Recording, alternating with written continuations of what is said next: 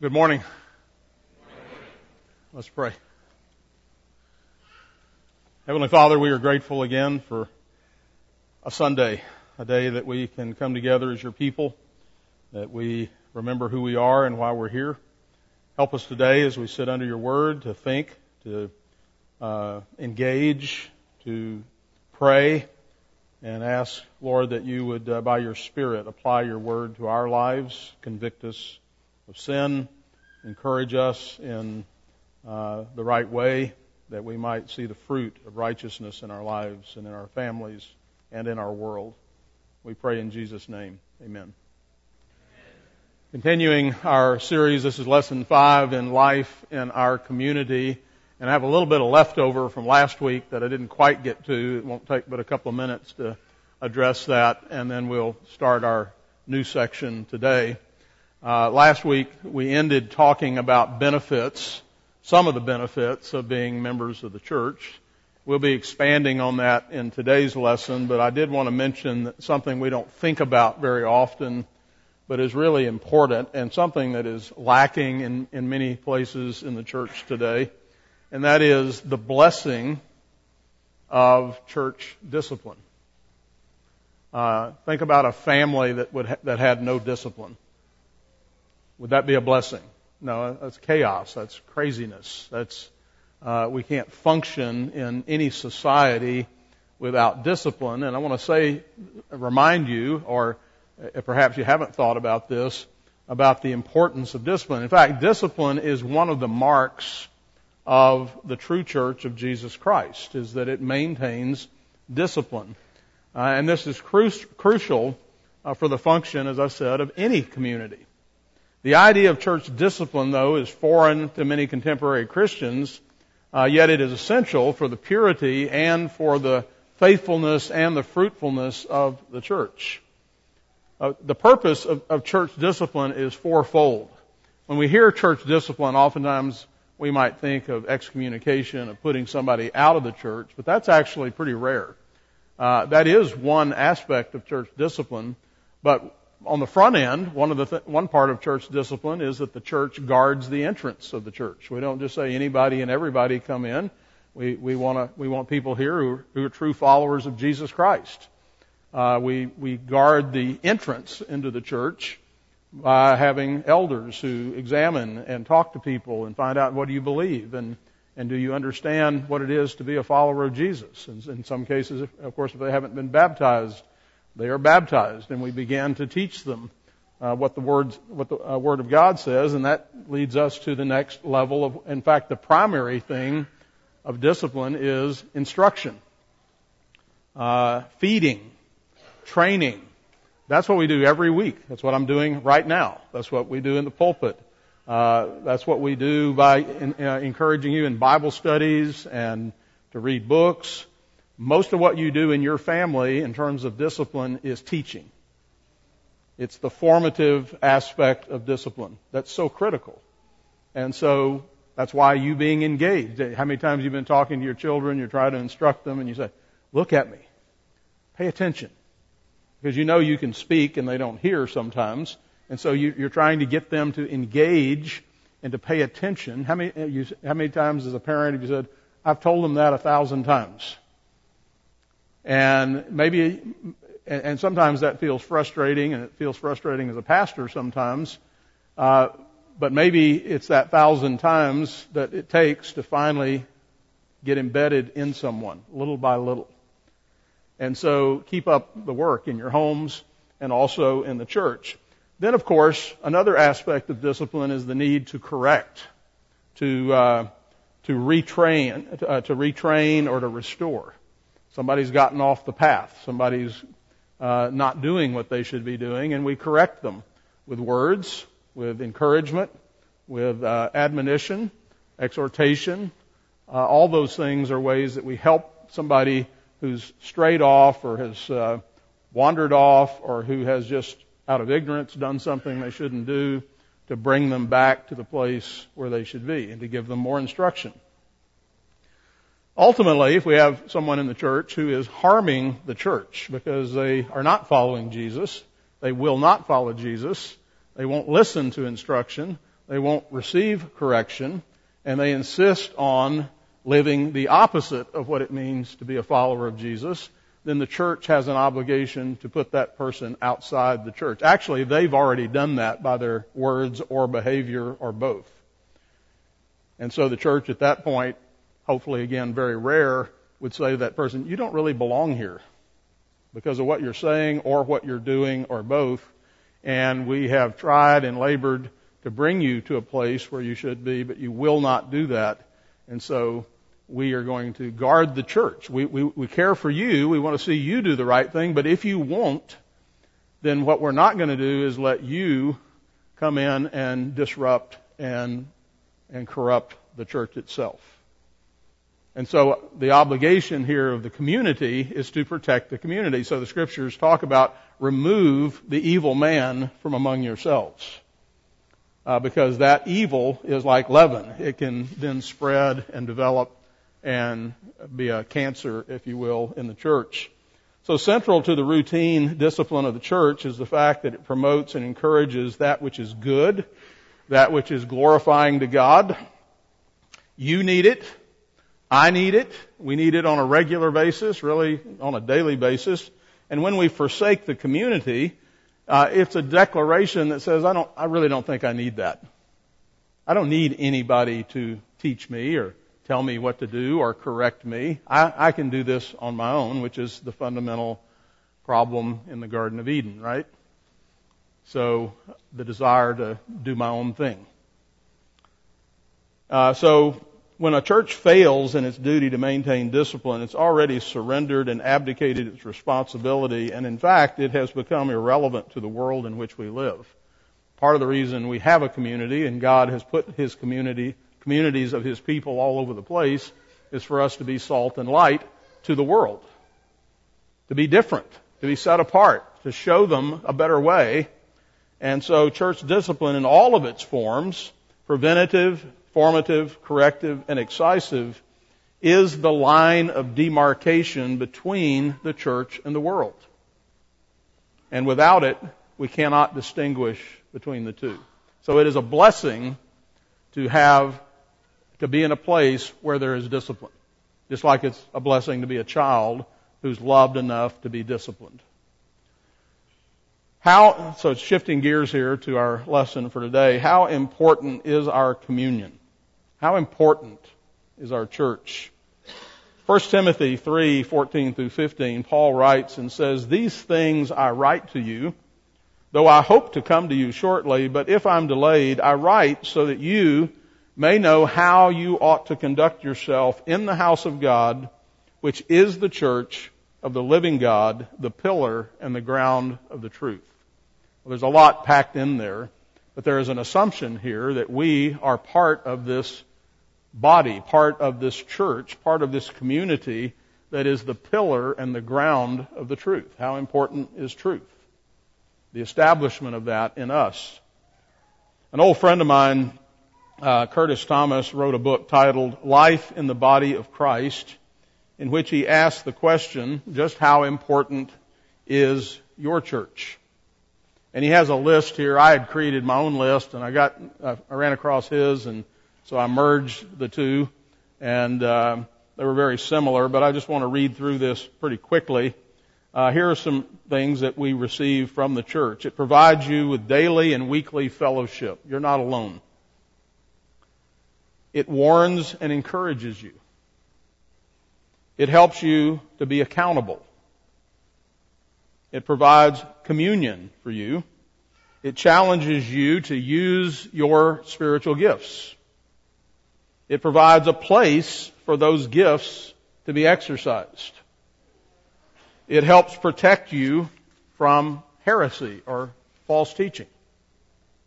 It guides you in godly living, both by example and by teaching. It spiritually ministers to you and your family. It collectively supports Christian causes and missions around the world.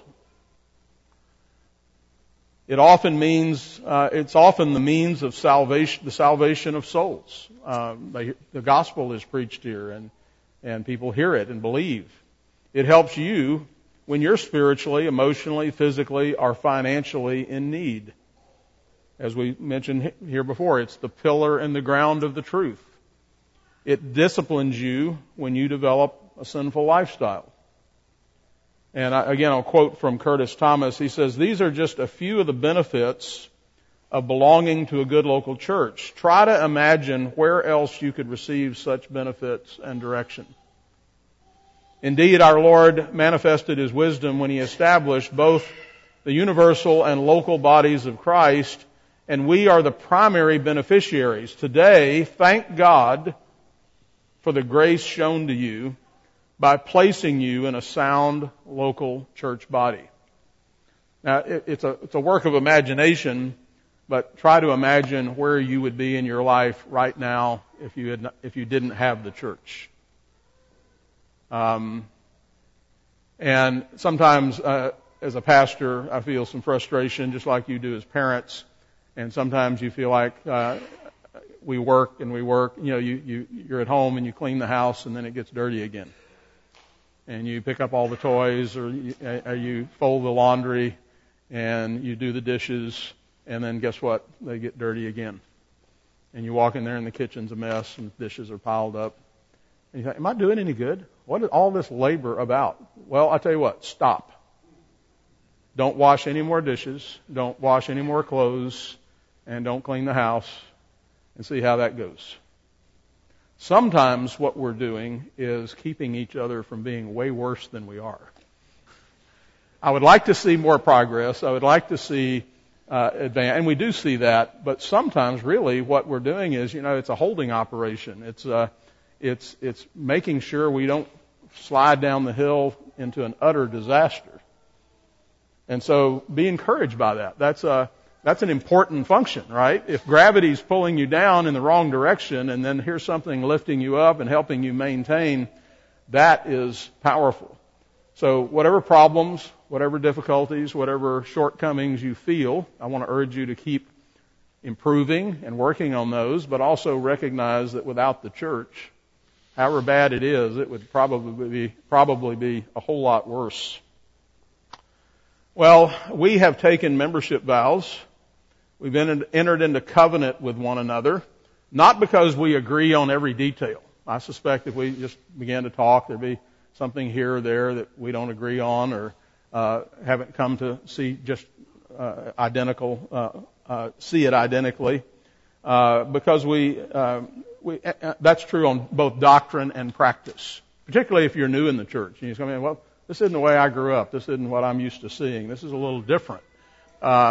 It might not be an issue of right or wrong. It's just different cultures. Every church just like every family, has a bit of a different culture.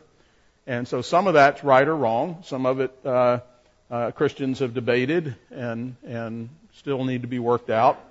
And each local church has those things. But we're not here and committed as members because we agree on everything. We have done so. We've become members of one another because Jesus has called us to be members of one another, to be attached, not just in a casual way, not just in a coincidental way, but in a covenantal way. And so we are in the process, as a result, of growing and maturing together as a family, not just neighbors, but as a family. There's a difference. You can be friends with the people next door.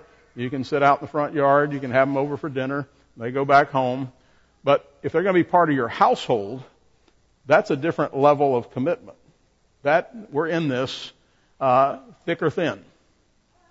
And so this is, again, way more than simple friendship. Life in our communion is not simply an organization or a club. We are in covenant together, which carries with it duties, responsibilities, and privileges. So the Bible is full of direct instructions and commands as it pertains to these duties, responsibilities, obligations, and privileges. And we're going to take the rest of our time this morning to look at a bunch of Bible verses to just drive home this point. This is the Word of God. This is how important this is. So we're going to look at the one another passages. Just in that phrase, one another, there is an assumption that we are not alone, that we're not out doing our own thing, that we are attached to one another, that this is a one another operation. So I'm just going to start working through these fairly quickly and making a few comments. Mark 9:50, salt is good, but if the salt loses its flavor, how will you season it? Have salt in yourselves and have peace with one another. So the world is not a peaceful place, but we are called together in the communion of God's people to labor and pursue peace, to find ways to get along, find ways, as we'll see, to love one another. So peace is central to what we are laboring for. John 13:34 and 35, of course, may be one of the central passages, and it repeats the central theme 3 times. Jesus says, a new commandment I give to you, that you love one another. And that doesn't mean just have good feelings about each other. We're going to see that love is much more involved, much more commitment and service and those kinds of things. But he says, a new commandment I give to you, that you love one another as I have loved you, that you also love one another.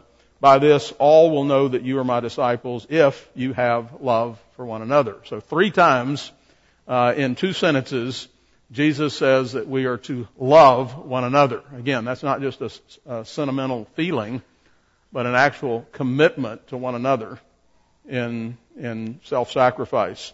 Romans 12:5, so we, being many, are one body in Christ and individually members of one another. Again, the image of a body is here. You have arms and legs and hands, and you're attached. You're not separate. In order to function, we have to be together. We are members of one another. What happens to you or me matters. If you're prospering spiritually, I benefit from that. If you're not, I suffer from that, and vice versa. So it's not about just me. It's as we grow, everybody grows. As we are healthy, everybody's healthier. If we're sick, if we're not healthy, then that impacts the body as well, right? Romans 12:10. Now I want to emphasize, these are commands. These are not suggestions. This is not some idealistic thing. These are the commands of the Bible to us. Be kindly affectionate to one another with brotherly love, in honor, giving preference to one another. God commands us to be kind to one another and to be brotherly and honor one another.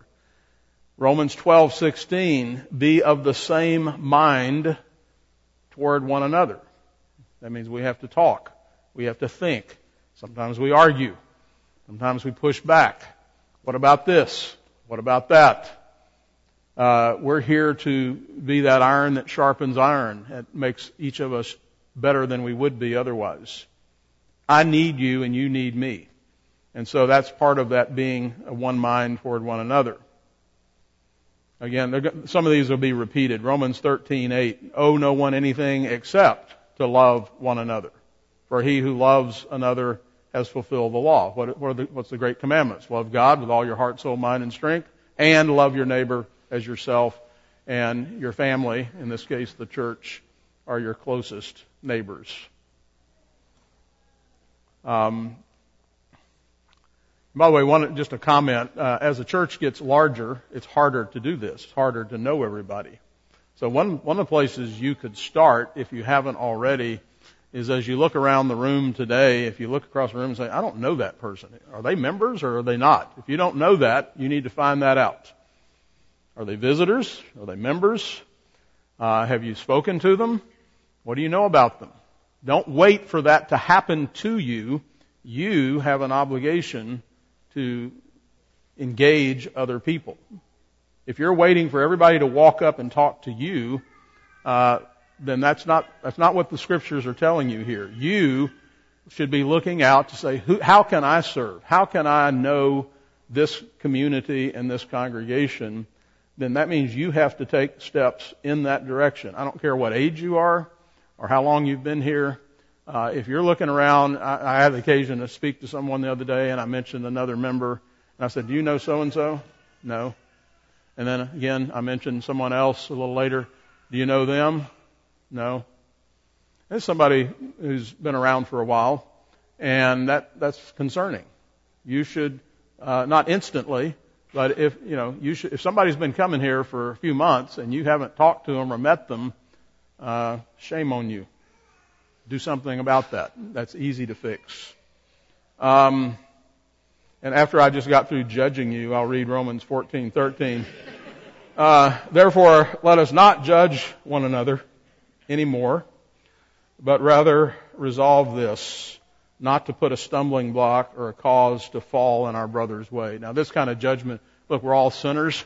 We all have failings, shortcomings. It's easy to go home and talk about somebody else and what they're not doing and their failings. What are we doing to help them? That's the point of this. We have an obligation here to strengthen one another, to encourage one another, and not focus on everything, every place where they've fallen down.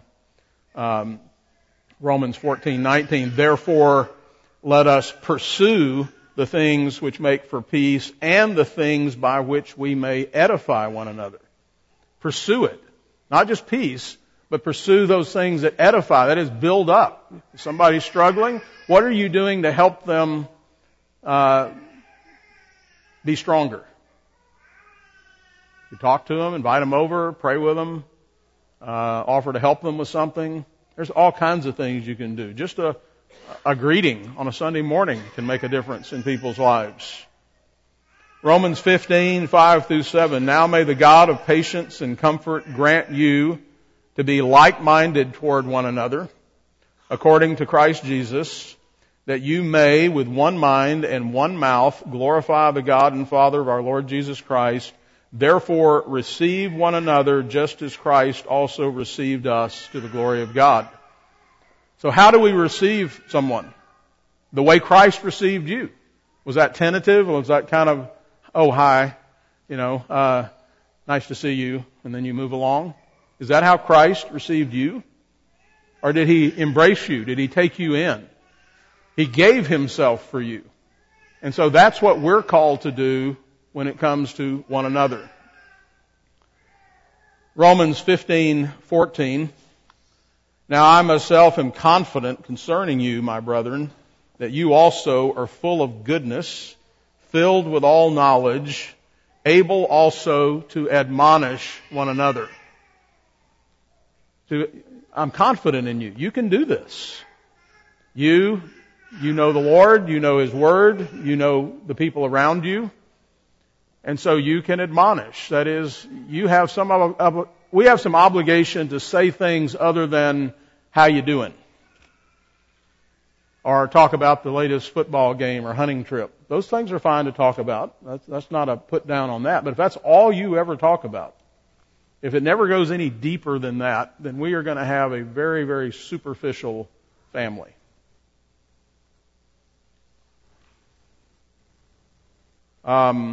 Romans 16:16. I like this one. Greet one another with a holy kiss. We would probably shake hands or give a hug, or we greet each other. We speak to each other. And I see sometimes again at church, people can walk right past somebody and not even acknowledge them. Sometimes I know anybody can be distracted, so I don't want to go too far with those kinds of evaluations. But if you're that person that you only speak if you're spoken to and you're never the one initiating, then I would urge you to greet one another with a holy kiss. That takes a little time. That takes some thoughtfulness. 1 Corinthians 11:33. Therefore, my brethren, when you come together to eat, wait for one another. And this is in a category of showing respect. This is talking about the Lord's Supper, of course, that we don't just do our own thing. That there's a proper sense in which we wait for one another. We're here together to do things, and not just here doing our own thing. 1 Corinthians 12:25, that there should be no schism in the body, but that the members should have the same care for one another. These are a little different angles of the same things, of fundamentally loving each other, but taking care of each other, which means I have to know what your needs are before I can do that, and I can't know what your needs are if I never greet you and if I never spend any time with you. And if you're never at my house and I'm never at your house and we don't talk on the phone or we don't have a conversation at church, how in the world could I possibly care for you or you care for me? There's a lot of assumptions being made here in these commands of Scripture. Galatians 5:13 through 15. For you, brethren, have been called to liberty. Only do not use liberty as an opportunity for the flesh, but through love serve one another. For all the law is fulfilled in one word, even this, you shall love your neighbor as yourself. But if you bite and devour one another, beware lest you be consumed by one another. So again, to emphasize, through love, serve one another. And as you heard me say many times, love and service are really kind of synonymous in the Bible. Self-sacrifice. Doing what you don't necessarily want to do, but putting the needs of others ahead of your own. That's not my favorite thing to do. Yeah, but that's what we're doing. So, and you're part of we. So we're going to do this. Okay? Well, I don't really like that. I don't like this. Well, okay. You don't have to like it. What do I say? You just have to do it. Okay? You don't have to like it. You just have to eat it. Liking it is a bonus. And sometimes, you know what? You don't like what you don't know. And sometimes it turns out you like something you didn't think you liked, or you come to like it, or maybe after the fact, the thing you didn't want to do, and you did it, and you didn't really like doing it when you were doing it, but then you really liked that you did it. Don't ask me to repeat that.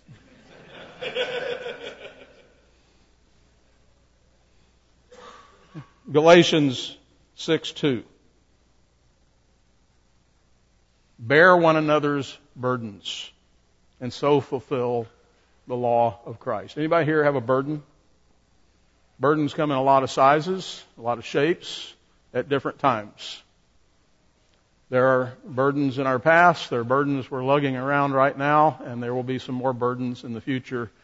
And you and I need help with those. Sometimes just somebody coming alongside, somebody saying a word, just being there, right? Those are burdens, and someone helps us, so we are to bear one another's burdens. Ephesians 4:2 through 3. With all lowliness and gentleness, with long-suffering or patience, bearing with one another in love, endeavoring to keep the unity of the Spirit in the bond of peace. There's an assumption here that this isn't easy. We're a room full of sinners, and it's easy to get irritated or bothered or annoyed and to just pull away from it because it's hard. And this text is saying, no, with lowliness, with humility, gentleness, long-suffering, patience. Here we go again. Bearing with one another in love, endeavoring to keep the unity of the Spirit in the bond of peace. There's an assumption that this is not easy work. Ephesians 4:32, and be kind to one another, tender-hearted, forgiving one another, just as God in Christ forgave you. Now, that whole context of this passage of Ephesians 4 is great, but again, this is a command to be kind to one another, tender-hearted, and forgiving one another. There's an assumption that we're going to need to forgive one another, and that we're going to sin against each other, and that I'm to be tender, not, okay, go away, I'll forgive you. No. What does it say? You're to forgive one another as Christ forgave you. Is that what He does? No, He forgives you and says, let's sit down and eat. Let's talk. Let's embrace. That's the standard. Ephesians 5:18 through 21, and do not be drunk with wine, in which is dissipation, but be filled with the Spirit, speaking to one another in psalms and hymns and spiritual songs, singing and making melody in your heart to the Lord, giving thanks always for all things to God the Father in the name of the Lord, our Lord Jesus Christ, submitting to one another in the fear of God. When we gather together, one of the places that you think about, am I supposed to just walk up to, Jim Landrum and start singing a psalm to him? I may try that sometime and see what he does. I bet you he'd like it. But He'd probably start singing with me. But every time we join for worship, we sing together. We sing to one another. Those are psalms and hymns and spiritual songs that lift our hearts up, that bring us before God together. That's why corporate worship is one of the reasons it's so critical. And I was thinking about this today. You know, look, as a pastor, I always hope that, you know, one day I'm going to preach a sermon that somebody's going to say, man, that was just unbelievably good. I'm still waiting on that. I'm just being a little lighthearted here. I read a quote yesterday by Vance Havner, an old Baptist preacher. He said, some sermons need more fire and some sermons need to be thrown into the fire. Well, some of mine definitely need to do that. But here's what happens. It's not so much that dramatic moment. I remember in my lifetime there were moments where I was hearing a sermon and it really moved me or changed me. It was dramatic or the preacher was particularly powerful. But by and large, here's what works, is coming to the dinner table every time you're supposed to. And even if it's hamburger helper, you eat it. And next time, every now and then, there's a little filet mignon, but mostly it's just showing up and doing what God said to do. And not just the sermons, but the singing, the praying, the confessing, the rejoicing, the paying attention, the communion, and we do that next week, and next week, and next week, and next week, and it's just it's our life. And it becomes who we are, little by little. I was joking with Marinelle this morning, all the time taking kids to school. Many of you have done this, and you ask the kid, you're picking them up from school, and you say, what did you learn today? Nothing. Well, what did you do? Oh, we reviewed. I said, well, that's church too. Everybody, you know, most of the time it's like, yeah, that sermon, that lesson was okay. I already knew all that. Thanks. I probably needed to hear that again. Well, you can't really say that every week. I mean, but what happens is we're not always conscious of what God's doing, but He's doing. This is His living Word, and when it goes out and comes into us, it's doing something, even if we don't always recognize it. If I started asking you, if I took something that you know, say I had 100 things that you know, and could recite back to me, and I said, where did you learn that? There would be a few things you could tell me. Oh, I remember that book that I read and I learned that thing. Most of the things you know, you learn from somewhere, from somebody, and you don't remember where, when, or how. But it was important for you to learn those things. And sometimes you learn them because you heard it 15 times. And then finally, after the 15th time, it was yours. And then somebody said, well, where did you learn that? I don't know. So I digress. Here's where did I leave off? Let nothing be done, this is Philippians 2:3. Let nothing be done through selfish ambition or conceit, but in lowliness of mind, let each esteem others better than themselves. You've heard me say this before. You and I have something to learn from everybody here. I don't care what age they are, who they are. We have something to learn if we will pay attention. Problem is we often don't pay attention, or we just hang out with our small little group of people that we feel comfortable in because we're so insecure that if we get outside that circle, it scares us and we run back to our circle. And so you and I need to tap into what God's given us here in this community. And you do that by being humble. You don't know it all. I don't care how smart you are. You don't know it all. And you have something to learn from people who are older than you, people who are younger than you, little children, old people, male, female. So you're in a school. You're in a family. You have things to learn. Philippians 2:3. No, I just read that. Colossians 3:12 through 16. Therefore, as the elect of God, holy and beloved, put on tender mercies, kindness, humility, meekness, long-suffering, bearing with one another and forgiving one another if anyone has a complaint against another. Even as Christ forgave you, so also must you do. But above all these things, put on love, which is the bond of perfection or maturity, And let the peace of God rule in your hearts, to which also you were called in one body, and be thankful. Let the word of Christ dwell in you richly in all wisdom, teaching and admonishing one another in psalms and hymns and spiritual songs, singing with grace in your heart to the Lord. There's a lot in that text, of course. That's Colossians 3:12 through 16. And I particularly wanted to call attention to this bearing with one another if anyone has a complaint against another. And we will, just like you do in your household. And so again, putting up with difficult things that kind of rub us the wrong way. And instead of withdrawing, which is what we're tempted to do, I'll just sit on the other side of the room. I'll try to avoid seeing that person this Sunday. That would be the opposite of this. You say, but they're so difficult.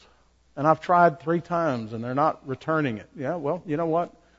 God is watching and God is pleased when you obey Him and trust Him. You don't know what He's doing in that other person's life, but you and I need to be concerned that we're doing what He's called us to. 1 Thessalonians 3:12 through 13, and may the Lord make you increase and abound in love to one another and to all, just as we do to you, so that He may establish your hearts blameless in holiness before our God and Father at the coming of our Lord Jesus with all His saints. So when we are growing and abounding and increasing in our love for others, the text tells us that God's doing something in us at the same time. That He's maturing us. He's making us like Christ. 1 Thessalonians 4:18 and 1 Thessalonians 5:11. The first one, therefore comfort one another with these words, the words of Scripture. And again, 1 Thessalonians 5:11, therefore comfort each other and edify one another just as you are doing. You ever need some comfort? Had a hard day? Had a big event? Some sorrow, some grief? You need some comfort? We're told to do this for one another. And again, if we don't know one another, if we don't spend time with one another, we're not even going to know somebody needs comforting, much less know how to comfort them. I hope by now, and we're running out of time, and I think I'm going to I got to hurry. I'm going to just start reading text here instead of commenting on them because I'd like to get through this today. Hebrews 3:12 through 13. Beware, brethren, lest there be in any of you an evil heart of unbelief in departing from the living God, but exhort one another daily, or encourage one another daily while it's called today, lest any of you be hardened through the deceitfulness of sin. We're rescuing, when we encourage one another, we're maybe keeping someone from falling off the cliff. Hebrews 10:24 through 25, and let us consider one another to stir up love and good works.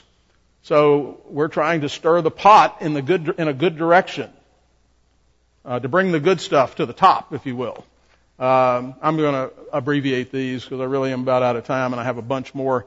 James 4:11, do not speak evil of one another, brethren.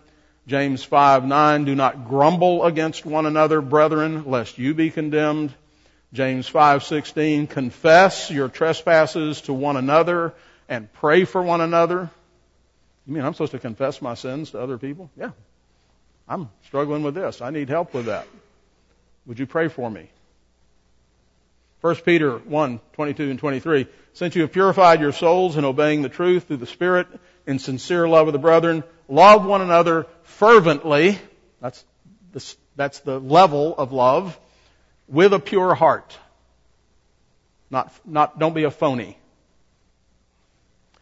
1 Peter 3:8 through 9. Finally, all of you be of one mind, having compassion for one another, love as brothers, be tender-hearted, be courteous, not returning evil for evil or reviling for reviling, but on the contrary, a blessing. 1 Peter 4:8 through 10. And above all things, have fervent love for one another, for love will cover a multitude of sins. Be hospitable to one another without grumbling, as each one has received a gift, minister it to one another. Serve one another with it. 1 Peter 5:5. Yes, all of you be submissive to one another and be clothed with humility. 1 John 1:7. But if we walk in the light as He is in the light, we have fellowship with one another. 1 John 3:11, for this is the message that you heard from the beginning, that we should love one another. 1 John 4:23, and this is His commandment, that we should believe on the name of His Son, Jesus Christ, and love one another as He gave us commandment. A couple more here, or one more. 1 John 4:7 through 12, several verses here. Beloved, let us love one another, for love is of God, and everyone who loves is born of God and knows God. He who does not love does not know God, for God is love. In this, the love of God was manifested toward us, that God has sent His only begotten Son into the world, that we might live through Him. In this is love, not that we love God, but that He loved us and sent His Son to be the propitiation for our sins. Beloved, if God so loved us, we also ought to love one another. No one has seen God at any time. If we love one another, God abides in us, and His love has been perfected in us. Amen. Father, we thank You again for Your word that is so full of life-giving instruction, correction, admonition, exhortation. Help us take these things to heart and to implement them with one another, that we might build more and more a community that is built upon the love of Jesus Christ. And may the world see that. May they long for it. May they find it lovely, attractive, and may they seek out how they can be a part of it. We ask these things in Jesus' name. Amen.